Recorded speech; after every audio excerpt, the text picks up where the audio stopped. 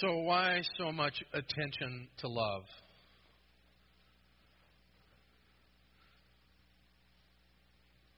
Why is it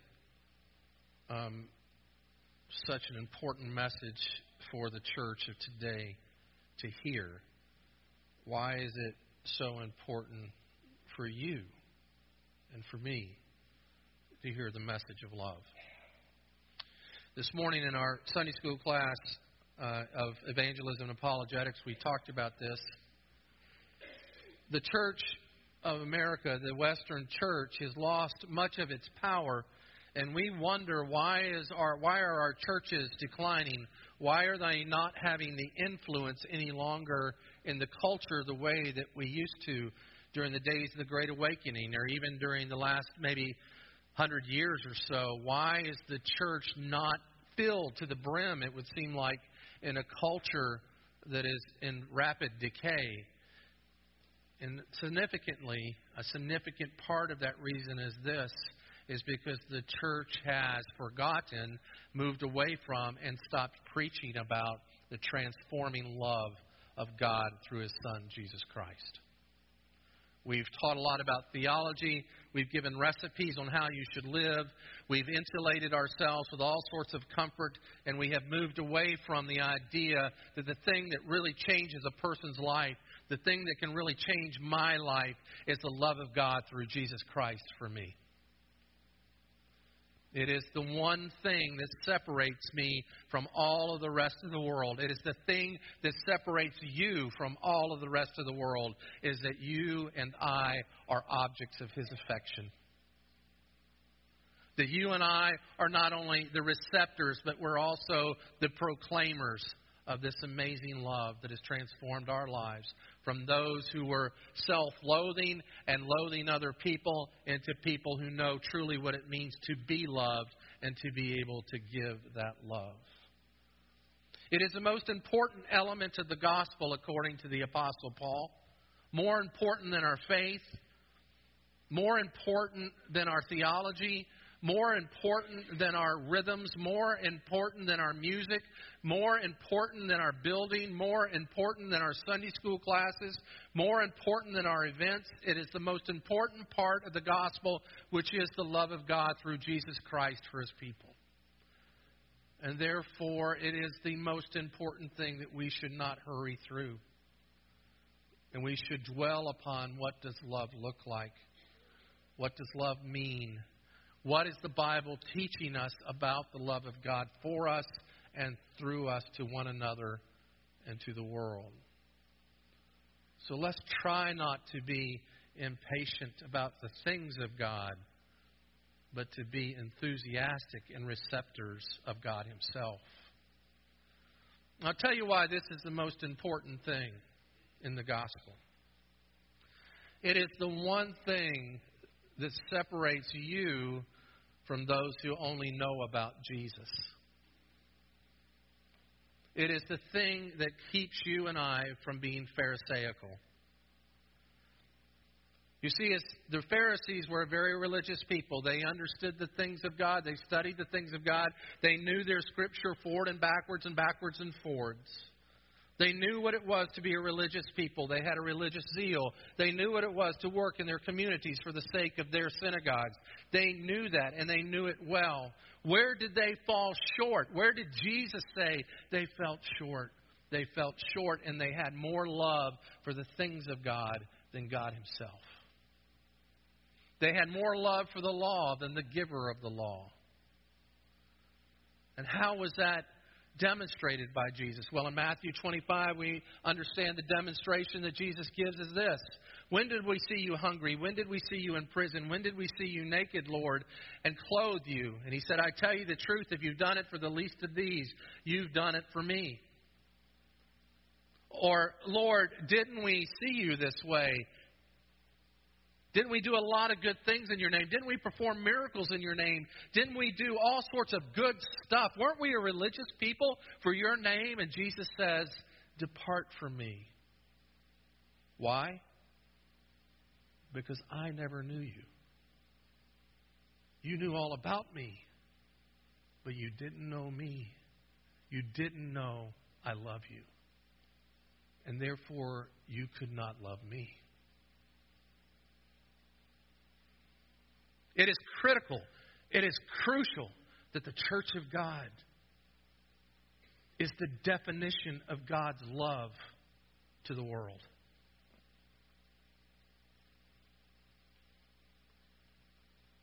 Love is not proud. Therefore, love must be humble. I want to give you a truth about humility. One you can write down. Humility is the application of God's love through ourselves. Humility is the application of God's love through ourselves to those who are in the family, the church, and to those who are foreigners, the world. Humility is the application of God's love through ourselves to those who are in the family, the church, and to those who are foreigners in the world. Love is not proud. Those of you who have had the opportunity to sit with someone at their passing from this life into the next, you see the humility of life in those moments.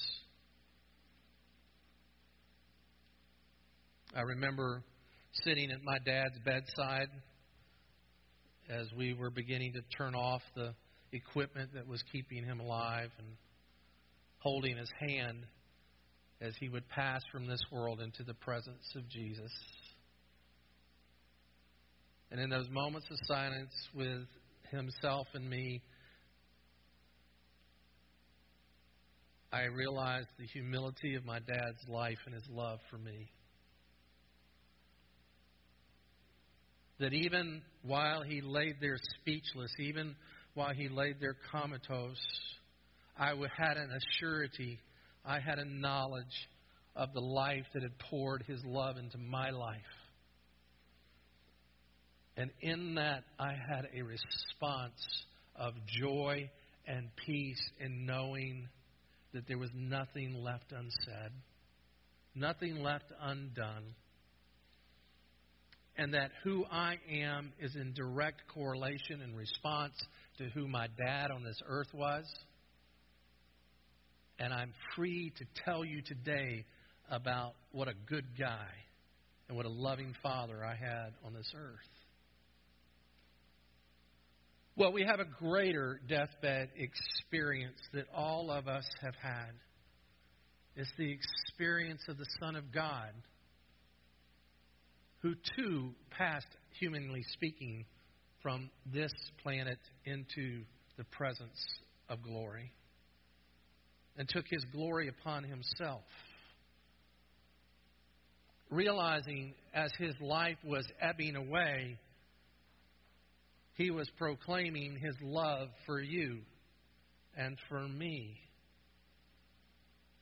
And we realize that he came to pour that love in the humility of being naked and spread eagle on a piece of wood as the Son of God, to pour that love into you and into me for the purpose of being able to tell each other and others how great and what a good God we have.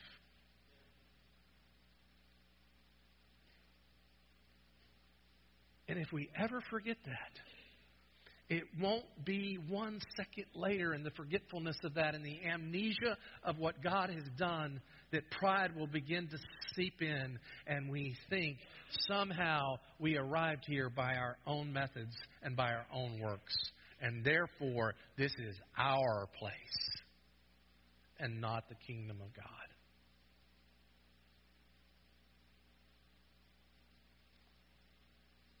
There can be no attitude more antithetical than the walk of a Christian than the walk of pride, the walk of arrogance.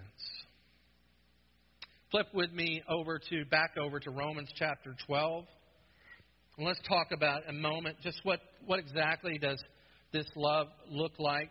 Paul says he appeals to us as brothers and in the light of God's mercy in 12:1 to present our bodies as living sacrifices. And then skipping down to verse 9, in the context of being a living sacrifice, it's important to understand that this is what sacrificial love looks like. In verse 9, he says this. Here's what your text says. Let love be genuine. The NIV puts it, let love be sincere. What exactly does that mean? Well, the word really translates out, don't let love be hypocritical. In other words, don't let your attitude about doing things for other people merely stop at sentiment. One of the greatest challenges in the church of today is that we are a sentimental people. We sentimentally love each other very well. We hug one another when we see each other. We give each other a little smile.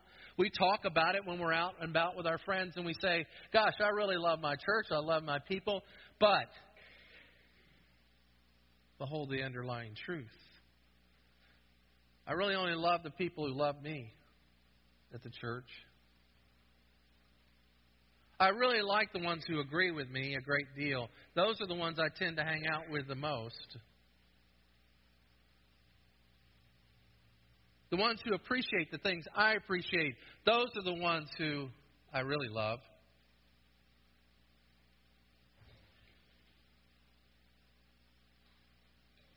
That's nothing more than sentimentality. Has nothing to do with being a living sacrifice. The love of Christ that came to sacrifice himself for us was a love who came and loved us not because of how good we were, not that we agreed with him, not that we felt like he was our political persuasion, or that he even enjoyed the same music that we enjoy. No, he came and died for us while we were yet sinners. He came and died for us in disagreement with him. And he came and sought out those who would hate him. And it was to those people who he said, I love you. I give my life for you. I walk into the darkness of this world as light and bring the light of the gospel into the lives of dark people. Don't you realize, if that had not been the sincere love of God for you and I, the gospel would have stopped at the temple in Israel. Jesus would have fit right in to the Pharisaical crowd and been the great rabbi and the great king of Israel alone. But he chose to love those who differed from him. He chose to love those in disagreement with him. He chose to love those who for centuries had denied him and neglected him. He chose to come and touch that which was untouchable. He came to heal those who were sick. He came to live amongst the prostitutes and the lepers. He came to wash the feet of dirty fishermen. He came to demonstrate the love of God to those who were least deserving of the love of God. He didn't come to make the temple look good. He didn't come to convince those who had followed him for centuries that they were right. In fact, he came to say, you've been very wrong. But I love you. My love for you is not hypocritical. And here's how Jesus proved that his love was genuine. While we were yet sinners, he died for us. You see, the greatest hypocrisy of all would have been God saying, I love you, but I will not die for you. The greatest betrayal of all would have been Jesus coming to earth and saying, I am the way, I am the life, I am the truth, and you don't get any of me. How hypocritical would it have been of God to say, this is my Son in whom I'm well pleased, and you have nothing to do with him. No, but love must be sincere. Love must be genuine. Love must not have any seed of hypocrisy in it. So therefore, Christ died for you and I to demonstrate the sincerity, the lack of hypocrisy in God's love for you and I, so that you and I may trust that when God says that He loves us, He truly means He loves us. And in light of that, then, we abhor, we destroy, we get away from, we eschew, we push out that which is evil.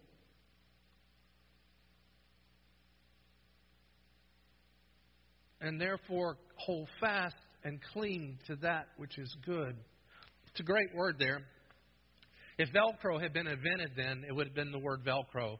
We Velcro ourselves to that which is good. Whoever that guy or gal was that invented that thing, God bless their hearts. Is that not the most inspired invention ever? You can Velcro your pants, you can Velcro your shoes, you can Velcro your jackets. It's just great. But don't you see, that's what we're to do with this genuine love of God for us, that we are to Velcro ourselves to Him. We are to rip out of our lives that which is abhorrent. What is more important than the hypocrisy of not loving?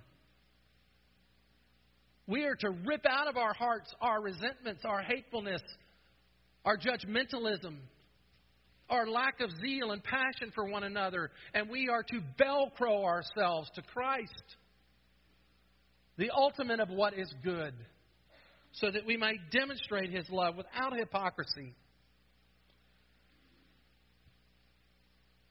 Love without hypocrisy imparts genuine qualities to other people. Love without hypocrisy demonstrates genuine qualities to other people. Look at verse 12 with me. It says, rejoice in hope, be patient in tribulation. Be patient in tribulation, be constant in prayer, contribute to the needs of the saints, and seek hospitality. Bless those who curse you. You see, there are qualities about a genuine love. That we bless people, we bless others. We're hospitable towards others. We're fervent in spirit. We want to serve the Lord. We rejoice. We're a rejoicing people. We're a hopeful people. There's qualities about who we are. But I want you to see there's also very practical things that love imparts quantity as well. Look at verse 14 through 21 with me. Bless those who persecute you. Bless and do not curse. Rejoice with those who rejoice. Weep with those who weep. Live in harmony with one another. Do not be haughty, but associate with the lowly. Never be wise in your own sight. Repay no one evil for evil, but give thought to do what is honorable in the sight of all. If possible, so far as it depends on you, live peaceably with one another. Beloved, never avenge.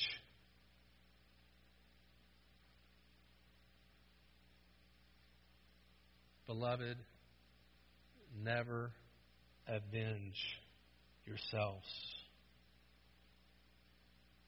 For it is written, vengeance is mine, I will repay, says the Lord.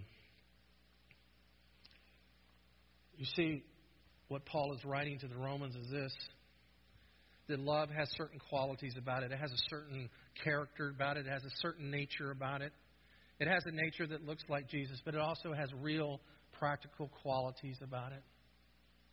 That it's not just being sentimental towards Jesus, that's hypocrisy. It's not just giving lip service to who Jesus is and then going on and living in the culcation of selfhood. But it's the assent of knowing that Jesus and who He is has sincerely loved you so that you might practically go out and love others. Because you cannot say that you love Jesus and not serve and love other people. You can't say that you love Jesus and leave it in the pew. And I tell you this with emphasis, I tell you with this emotion, and I tell you this with passion, because as a pastor, I realize if you don't do this, if you don't seek practically how to serve in love, Jesus will say what? Depart from me. I never knew you. It is the most important part of the gospel to understand that loving God means loving others. The two are inseparable. And if they're not, then you only love the things of God and yourself. And nothing could be more hypocritical and proud than that.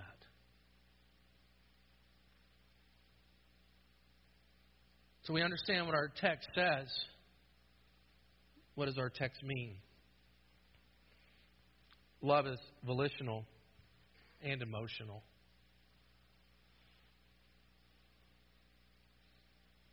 When Paul writes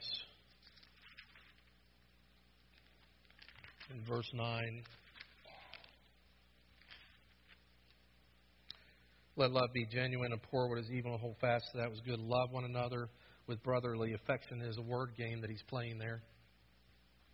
The first part of saying love must be genuine is an intention to love. It's an agape type of love. It's a word that means that you put your heart and soul into being sincere about the things of God and loving the way God has instructed you to love. And then the second one is phileo, where we get the word Philadelphia, the city of brother in love. That we love one another, especially as brothers and sisters within the body of Christ. So to intently love God means we must also love our brothers and sisters. The love is volitional. We intentionally do so. And it's also brotherly and practical because it works out within the context of the community of God.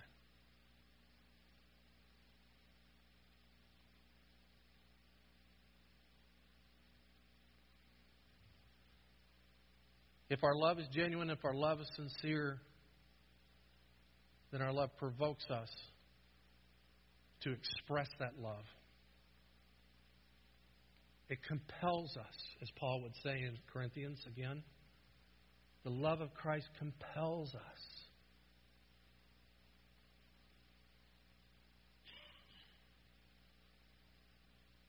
Oh, how can we say that we love Jesus and be so lukewarm to service?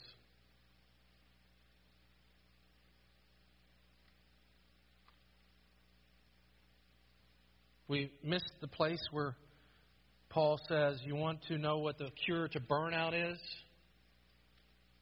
You want to know what the answer to wanting joy in your life is?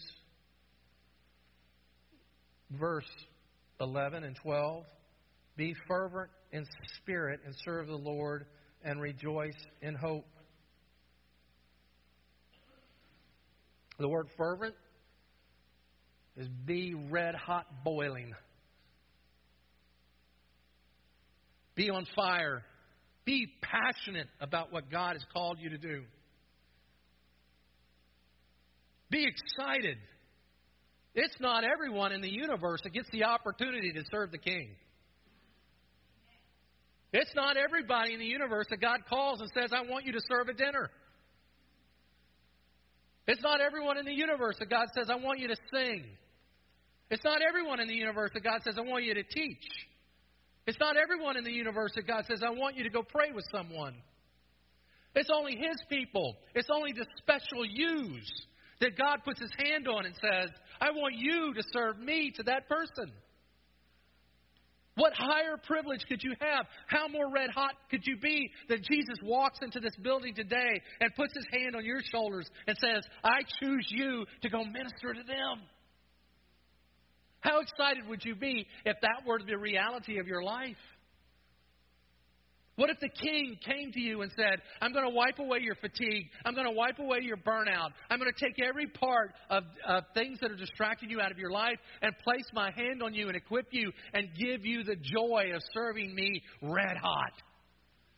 Would you not react in a way that would be just like Jared said, dancing down the aisles? Would you care that there's chipped paint somewhere? Would you care that the street isn't perfectly coming into the building? Would you care that the air's on or not on?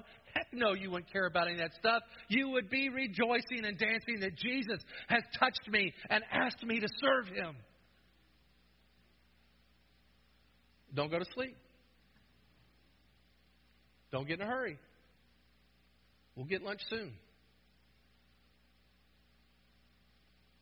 Don't miss this. This is the difference between life and death.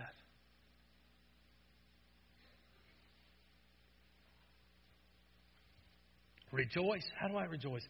Gosh, Lord, my life's hard. My life stinks. I've got all sorts of problems. I've got everything in my world coming against me. And I just, frankly, I don't feel like it. How do I get over that? How do I move past that? Rejoice in hope. And what hope? I have no hope. How can a Christian have no hope?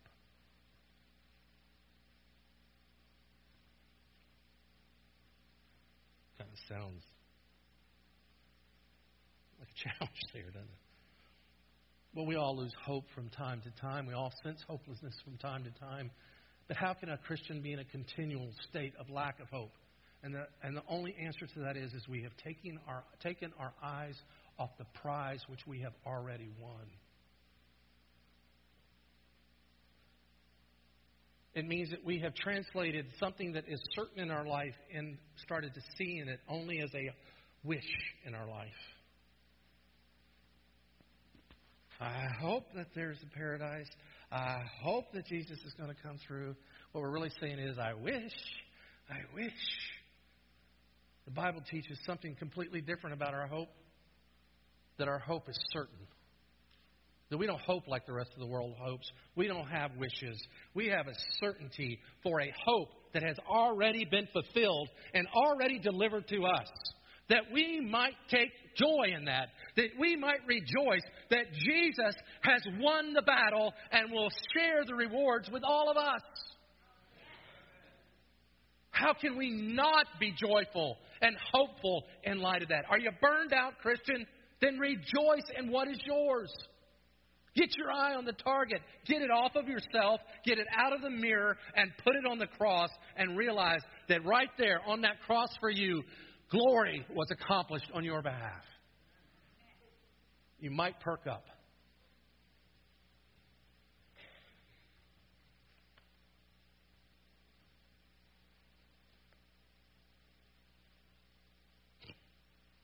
I should probably stop.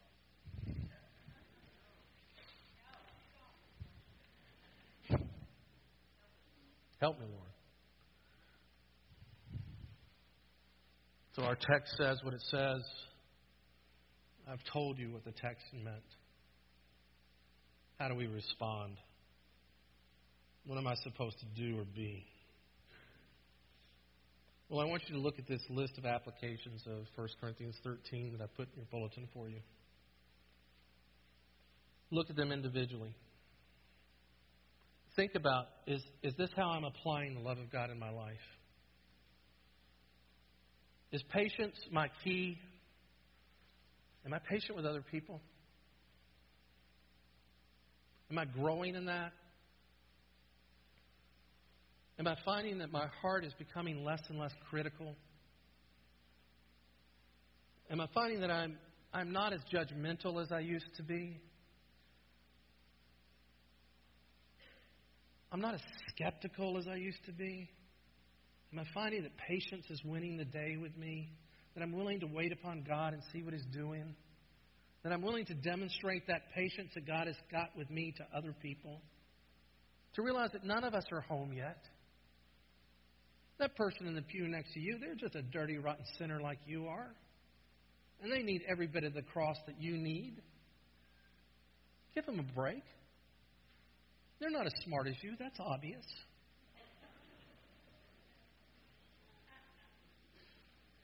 Go with it, Brian. Just go with it.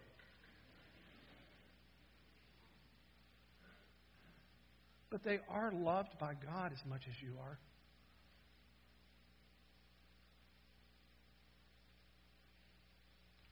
I want to confess something to all of you. It took every splinter on that wood that Jesus hung on to save me. There's not one thing about me that was worthy of redemption. I know that. And you can be critical of me, and you can do, but you don't understand. I already know all those things about myself. I already know every area of my life that I have fallen short. I know every place where I come up wanting. And you know what? He still loves me. And that's so true about you too. He knows every place you've fallen short. He knows everything about you that's in lack and in want. He knows every place where you've been condescending and prideful. And yet He's still humble towards you, and in His humility loves you. We repent back to these things. Kindness. To be the light of the world that illuminates the dark in which we live. This world needs kind people, because it's certainly going to get it from this world. We need to gain a proper perspective about ourselves. Paul says 3 or 4 times in his letters, don't think of yourself more highly than you ought to, but humble yourself before the Lord.